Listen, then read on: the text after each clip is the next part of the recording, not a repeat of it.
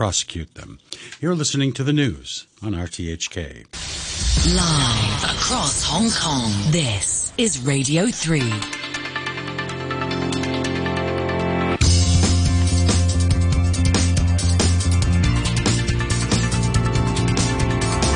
Money Talk. Good morning, it's 8:03 in Hong Kong. Welcome to the middle of the week, Wednesday the 24th of August. I'm Peter Lewis and this is Money Talk on Radio 3. Business activity in the US, Europe, Japan and Australia fell in August, according to new surveys, pointing to a sharp slowdown in global economic growth. Activity around the world is being hit by surging oil and gas prices, rampant inflation, which is weakening consumer demand, and the war in Ukraine, which is disrupting global supply chains. The US service sector PMI came in at a 27-month low of 44.1 in August. That's down from 47.3 the previous month. The reading suggests the decline worsened this month rather than easing, as economists have predicted. Eurozone business activity suffered its biggest contraction for 18 months in August due to higher prices, falling demand and rising inventories of unsold goods. German businesses reported their biggest decline in activity for more than 2 years, while French businesses suffered their first contraction for 18 months. Growth in UK economic activity has slowed more than expected to an 18-month low. Private sector activity shrank on weaker demand, supply shortages and a shortage of labour. Japan factory output growth hit the lowest level in 19 months in August, as manufacturers were hit by weakening global demand and rising costs. Japan's services industry slipped into contraction for the first time since March. The Hong Kong Economic Times is reporting that government officials here are considering travel and quarantine exemptions for participants in the November Investment Summit, which is being organised by the Hong Kong Monetary Authority and designed to coincide with the Rugby Sevens. On today's Money Talk, we're joined by Asian fund management industry consultant Stuart Aldcroft, William Ma, Chief Investment Officer at Grow Investment Group, and RTHK's international economics correspondent Barry Wood. Money Talk on RTHK Radio 3. On Wall Street, US stocks erased early gains and closed lower for the third straight day, as those US PMIs painted a grim picture of the economy and housing activity also deteriorated. Investors are also awaiting Jerome Powell's speech at Jackson Hole on Friday. The S&P 500 closed 0.2% lower at 4,129. The Dow lost 154 points, that's 0.5%, to end at 32,910.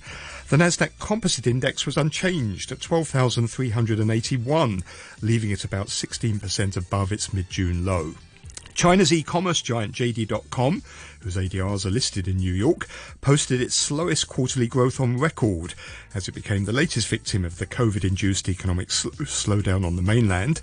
Revenue rose 5.4% in the April to June quarter to 268 billion Chinese yuan, that's about $40 billion US dollars. ADRs of JD.com rose 3.4%.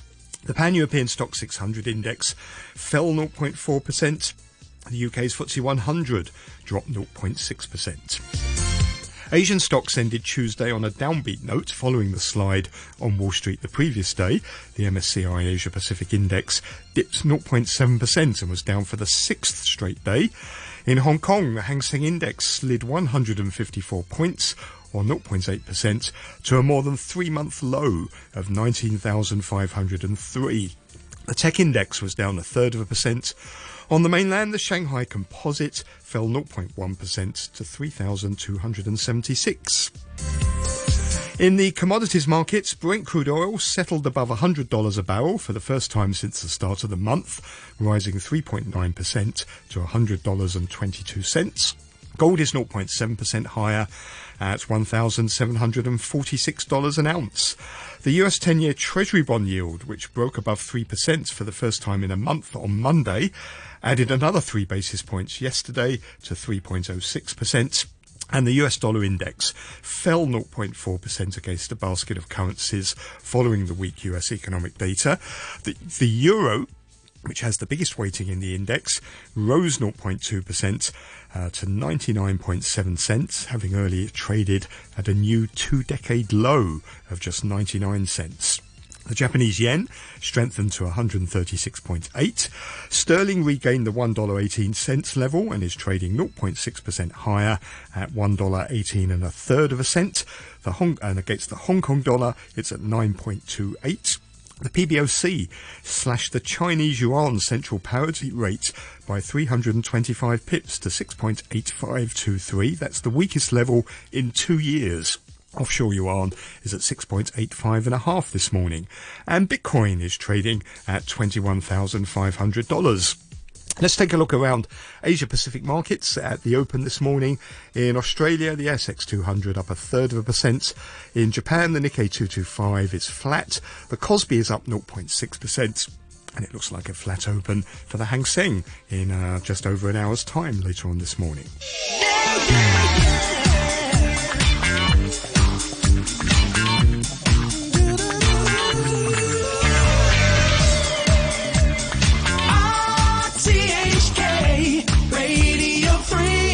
The time's 8:09, and on this Wednesday morning we have a panel of guests scattered all over the world. First of all, here in Hong Kong, Asian fund management industry consultant Stuart Allcroft. Morning, Stuart. And good morning to you, Peter. And up in Ningbo on the mainland, we should find William Ma, who is Chief Investment Officer at Grow Investment Group. Morning, William. Morning, Peter. Good to hear from you. And over in Washington, D.C., we have our international economics correspondent, Barry Wood. Morning to you, Barry. Yes, I won't be as loud as William because, boy, he got my attention. I like it. No, good morning to you, Peter. Thank you very much. Now, look, let's start with all that business activity data that I mentioned in the open this morning. Barry, maybe you want to start on this. It does seem to paint a bit of a bleak picture for the global economy, doesn't it? And coming at a time when central banks are still very much focused on taming inflation and raising interest rates. You're right. You're right. There's no other way to put it. This is a string of rather negative data, and it's not just U.S., as you say, but it's also Europe and even Japan. So, yeah, it's not good. But if you look at the manufacturing data that came out, that shows that there was a surprise decline from what was expected. The service sector down sharply. So we've got a mixed picture. Go back a week's time, Peter, and you and I were talking about industrial production being holding up very well and car production doing very well in the States. So that is mixed. I think the key figure coming out before the Fed on Friday and Powell's speech will be the revision of GDP for the second quarter, because it was showing a contraction at an annual rate of 9.9%. I've got a feeling that may shift into a positive number. If so, sentiment could turn around. Sentiment has really just, been volatile from up to down and now down again. So it's a mixed bag. So with all this mixed data, what is your feeling about the US economy? Is it slowing or is it holding up well? Oh, I think it's slowing, and I think that's exactly what the Fed wants, and I think the Treasury Department is going along with that. We're seeing a needed slowdown in the housing market, which had been too strong, and despite the fact that rates have gone up substantially on mortgages, the housing sector, home prices are still up year over year. So yes, it's slowing, but still there's a lot of money out there and a lot of economic activity. But none of this is a great deal of surprise, is it really, Barry? Because we've been talking about this for the last month or two, that the economy is changing, the impact of inflation, energy prices, and then certainly for our part of the world, the lack of any tourism and travel. This is all impacting on how the economies are going to be developing for the next year or so. And clearly China, a very substantial part of it all, has slowed down a lot. So I don't think any of this is a great deal of a surprise. I agree with that, Stuart. Yeah, I just think that what we have to do is to live within whatever numbers come out. The numbers may be quite bad some weeks, and not so bad other weeks. It's just a little uncertainty, really. I suppose the worry here, though, is that this is happening before some central banks have even really started raising interest rates. I mean, the data seems to suggest the Eurozone is in contraction already, and the ECB has only just started its rate hiking cycle. Yeah, and that's a big problem because I think, as we've already seen in the UK, for example, the head of the Bank of England, who's responsible for rates, is already getting under fire for not raising rates quick enough. So if that's going to happen to him, it's very likely that will happen also for the ECB. William, you're based up on the mainland at the moment there. I mean, we haven't even mentioned China yet, but of course a sharp slowdown in China we're witnessing as well. All these PMI datas that we're seeing, the data out of China that we've had, do you think it suggests that we're facing a sharp slowdown now in global economic activity? Yeah, actually, if you look at the leading indicator, which is the inventory, in the channel, in U.S. and global, as well as from us talking to some of the, manufacturers in China, global demand has been quite weak. So I believe, in the next, quarter or so, the global kind of channel has to digest all the piled up inventory and weaker demand. So I don't expect, it will be recovering, anytime soon. Do you think central banks are going to look at this data and maybe think about pausing at least aggressive interest rate hikes, or are they going to say, actually, on the contrary, this is what we need to see, and inflation is still too high? Well, I'll take that for the moment, Peter. But I mean, from a central bank's perspective, they think their tool to slow inflation is to increase interest rates. There's absolutely no doubt inflation is increasing, and the cause of that is energy prices rising beyond all reasonable levels, doubling in price in the last month for natural gas, for example. And I think that the central banks will take the view that they have to increase interest rates quicker rather than not increase them at all. And I'm sure we'll talk about what the Fed will do, but I'm pretty certain that we'll find out later this week that the Fed will increase interest rates at their next meeting, probably by 75 basis points. William, the thing is, on China, People's Bank of China is going in the opposite direction, isn't it? It's actually lowering rates, albeit at a very pedestrian pace. You almost get the impression that the PBOC doesn't want to lower rates, but it has no choice at the moment. Exactly, Peter. I think the big guns is coming out. If you look at the stimulus policy, I think liquidity is already abundant. If you look at M1 and M2 and all the bank policy, but to be honest, demand is very weak in terms of, sentiment as well. So we are expecting more targeted stimulus. For example, in the consumption side, some of the provinces, we are expecting some cash coupon being handed out. And, for example, the white goods manufacturer, they will get benefit. People will, start spending, hopefully, buying refrigerator and kind of like air conditioner, like back in 2008. So I think there will be more different form of stimulus need to be, implemented. Isn't this, William, the classic liquidity crunch? There's plenty of actually money sloshing around in the system. The PBOC is urging banks to lend it out. The problem is people don't want to borrow it, neither individuals because, they're losing their jobs, their income is declining. Businesses don't want to borrow either because of the lockdowns and the slowdown in the economy. This is a classic liquidity crunch, isn't it, for China? Exactly. So I think the next catalyst or solution has to be more kind of like COVID zero policy relaxing, towards the end of this year. Otherwise, the fundamental kind of like sentiment or business activity cannot be changed. And if you look at the unemployment rate for the young generation, 19.9% is really high. So I believe the government is addressing this issue through different forms. Just pumping liquidity is not sufficient. That's a big problem, isn't it? 1 out of 5 young people in basically the 16 to 24-year-old age bracket were out of work with no job, and they're being joined by lots of new graduates who can't get jobs either. This is a really big problem, isn't it, for the government? Yeah, 13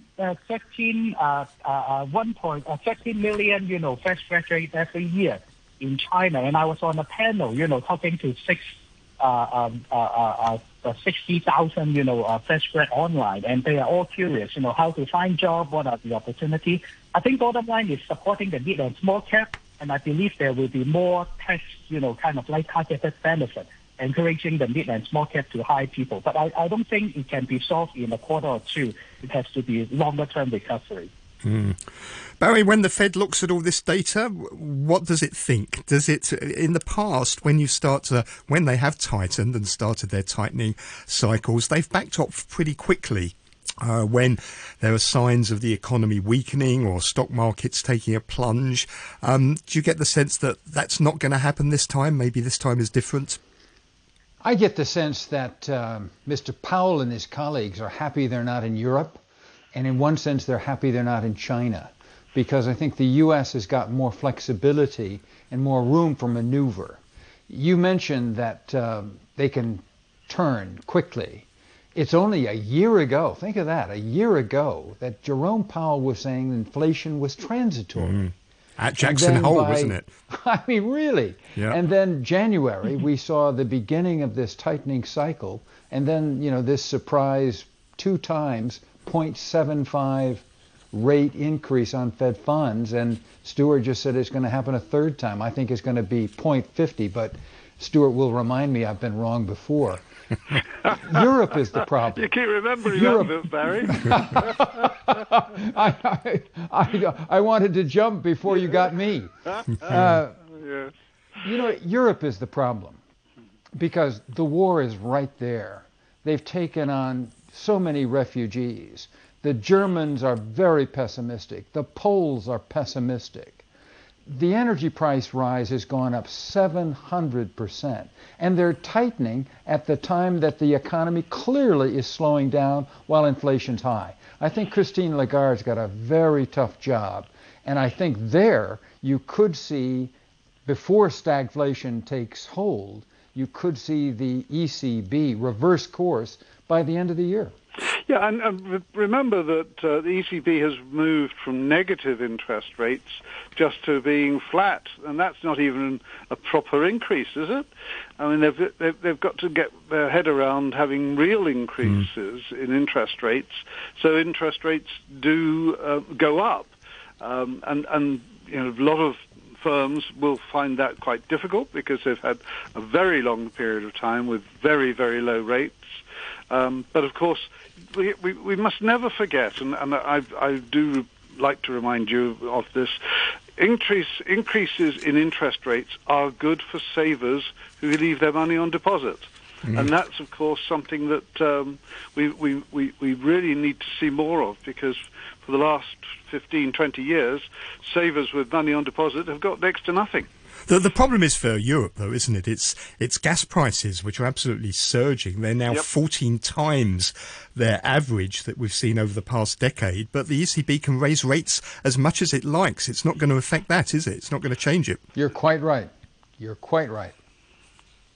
But it's also about new supply, and I think it was interesting that Olaf Scholz, the German Chancellor, was in Canada, and Canada is talking about supplying liquid petroleum gas to Europe, probably starting before the end of the year. Logistically, there are a few complications, they say, but this, getting the gas from Canada for Europe, as opposed to Russia for Europe, is going to be an interesting challenge.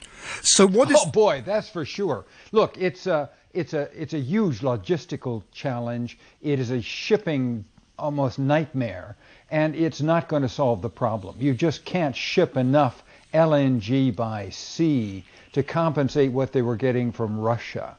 And I think the Europeans have gotten themselves in a real pickle because they want Ukraine to win this war. There's indications that that's not happening. In fact, it may be quite the contrary.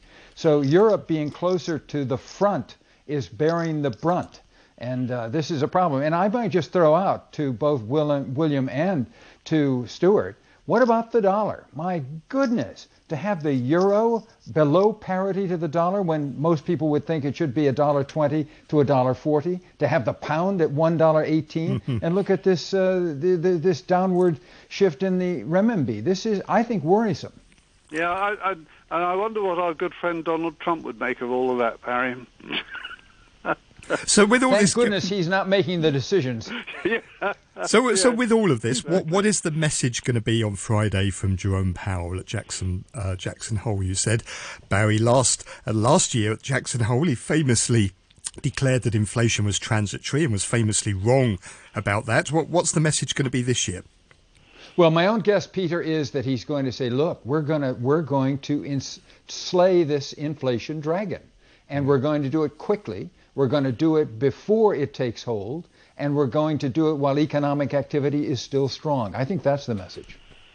And I agree with that. I think that he's got to come out with some positive messaging, but I think he can't not be saying that interest rates will be going up, and he can't be not saying that they won't be paying a lot of attention to the impact of inflation on the U.S. economy. Inflation is clearly rife across Europe, as we've seen with all sorts of forecasts of the next 6 to 12 months as to what to be expected. It isn't going to be looking very nice at all there. William, up on the mainland, you've got another problem as well. China's caught in this grip of a devastating heat wave, which is causing power cuts for industries across a number of provinces, particularly Sichuan province. What's the impact of all this going to be up there? Are you feeling it there? And what's the impact going to be on the economy? Well, Ningbo is quite hot, 39 degrees. But when I talk to my friend in Sichuan, actually some of the offices, they turn off the air conditioner. So basically, some people are working from home. So the impact is material, and I believe it will drag some of the supply chain, for example, in the EV or the car manufacturing industry as well.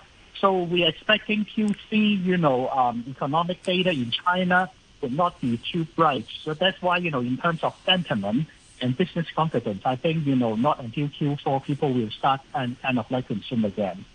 So China's cut interest rates. It cut the 5-year loan prime rate by 15 basis points. Most mortgages in China are tied to the 5-year loan prime rate. Are these interest rate cuts that we've seen, are they enough? Are they going to have an impact on the economy, William? I think liquidity is enough already. I believe what the stronger message, if you like, this week and last week is some of the real estate developers will get potential funding to finish their project. I think that adds a lot of confidence in potential home buyers, in China. At least they understand, they pay the down payment, those real estate, there is a chance to be finished. I think that recovers some sentiment. So next step is whether we see those, policy being implemented, those money will get to the developer, and then those houses will be delivered or not. And but recent, sentiment in terms of new home sales is remain quite weak. So I think, as I mentioned, there will be more innovative way of direct supporting rather than just, policy in cutting interest rate or pumping liquidity. The problem is, though, these interest rate cuts, the announcements, the policy announcements that are being sort of drip-fed out of Beijing, including the measure you've just mentioned to try and stabilise the property market, isn't really having an impact on Chinese stocks, is it? The MSCI China Index is down now 12% this quarter. And if you compare the global MSCI, that's up 8%. So this is a huge underperformance for Chinese stocks. What do you think it's going to take to restore confidence to the Chinese stock market? Yeah, I think the recovery first leg has done. If you recall, year-to-date was down about 25%. So I think the market rebound by 10 to 15 already. I think the next big catalyst is threefold. One is, the top-line GDP figure, has to be recovered. The second is earnings. But I don't think those two would be quite bright, in Q3 and Q4. So I think the third leg is some changes in lockdown or zero COVID policy, potentially in Q4. I think that will change the sentiment. But having said that, in terms of valuation, it's really undemanding, 11 times, and we are actually seeing some, slightly earnings improvement in certain sectors. So I think the catalyst would be on the lockdown policy. Do you think that underperformance is coming to an end? Is it a time now to start looking at China stocks again? Yes, if you look at the counter-cyclical, for example, global rate is increasing, China rate is cutting, as well as, I think the domestic consumption is weak, but there will be more stimulus. So it's good time to start looking at it, but I think the rally will only kind of like come in Q4 or, early next year. So now it's hard to looking at it, but I don't think it's that short-term, quick rebound, if you like. Stuart and Barry, what about other markets? In the US, the rally that we've seen over the summer, it seemed to have come to an end on Friday, and Monday and Tuesday. We've had 3 days of declines. Now, was this just a bear market rally that's come to an end, or do you think we're in a new bull market? Stuart, you go first. All right, look, I will. I think that it is indeed a bear market rally. I think this whipsaw between up, down, now they're focused all on down things. There's enough to, in fact, justify that case. But I suspect that we have not reached the cyclical bottom. There's more to come because the economy, no matter what that GDP figure for Thursday comes in at, I think that the U.S. economy, the weakness is not yet been fully appreciated by the markets. Sadly, Barry, I agree with you. I think boy, that's rare. Yeah, well, of course. But I think the market is struggling. I think that we have seen ups and downs, and we'll continue to see even more volatility as we go through the next 2 or 3 months, as different aspects of the current geopolitical crisis, the current economic crisis, each of these will have its own impact and have. They'll have moments where it's positive, and they'll have even more moments where it's negative. And I think we're going for a pretty rough time over the last 6 months of this year. So the consensus seems to be a bear market rally is what we're witnessing, certainly in US stocks. Thank you all very much. That was Stuart Allcroft, Asia Fund Management Industry Consultant. You also heard from William Marr, Chief Investment Officer at Grow Investment Group, and our international economics correspondent over in Washington, D.C., Barry Wood. You're listening to Money Talk on RTHK Radio 3. Let's take a final look at the markets for this morning. First of all, in Australia, the ASX 200 is up around 0.5%. The Nikkei 225 in Japan is up 0.1%. Kospi in South Korea has risen 0.6%. And it looks like it's going to be a flat open for the Hang Seng in about an hour's time. Thank you very much for listening this morning. Stay tuned for Back Chat after the news with Janice Wong and Anna Fenton. The weather forecast mainly fine at first, apart from some haze and isolated showers and thunderstorms. Going to be very hot during the day with a maximum temperature of around 33 degrees. There is a very hot weather warning in force. The standby signal number 1 is also in force. It's 31 degrees right now, 72% relative humidity. Time's 8:30. Here's Andrew Shorosky with the half-hour news. Lawmaker Gary Zhang says he estimates up to 2,000 Hong Kong students are still waiting to return to their studies in the mainland. He welcomed measures announced by the government yesterday to set up so-called care corridors and give them priority to cross the border through a quota system. But he says students should be given more than 1 day's notice of when they can leave the SAR, as this may be insufficient time to arrange a PCR test.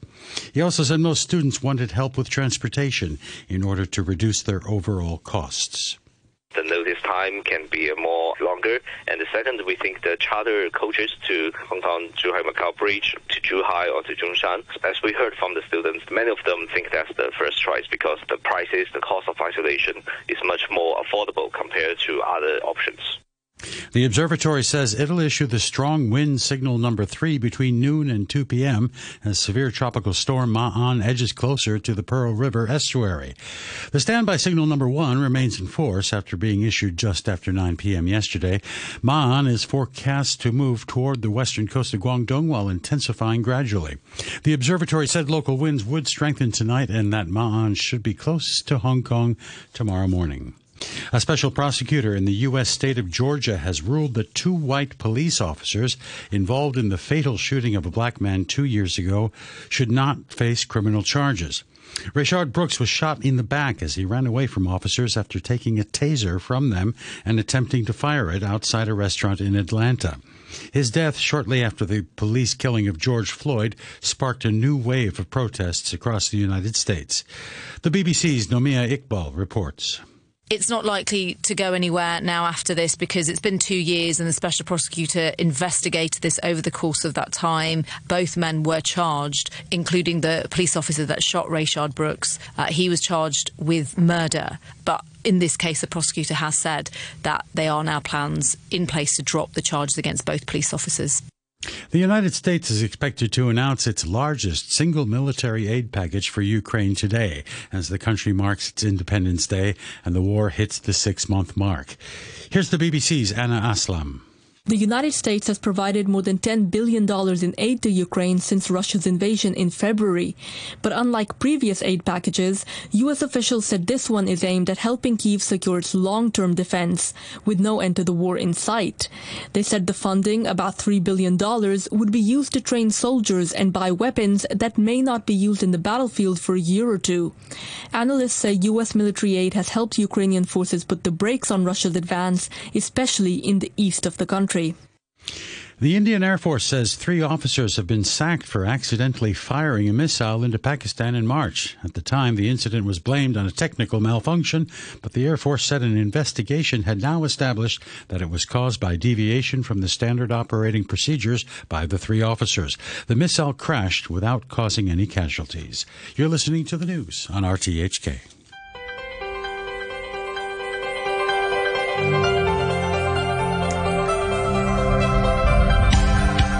Good morning and welcome to Backchat. I'm Janice Wong. And I'm Anna Fenton. On today's program, we're talking about the government's Strive and Rise program, a pilot scheme to help lift youngsters out of intergenerational poverty. 2,000 Form 1 to Form 3 students will be offered a place on the 1-year program. They'll be given allowances totaling $10,000 and be assigned a mentor from various sectors to help broaden their horizons and teach them valuable life skills. So how will the program help? What kind of skills can mentors impart that would make a lasting difference? Is there scope for broadening the scheme in the future? After 9:15, we'll look at the elderly homeless situation after a 74-year-old street sleeper was robbed in Kowloon City this week. Let us know your thoughts, your questions and your comments on our Facebook page, Backchat at RTHK Radio 3. You can email us at backchat@rthk.hk or you can call us, of course, and our number is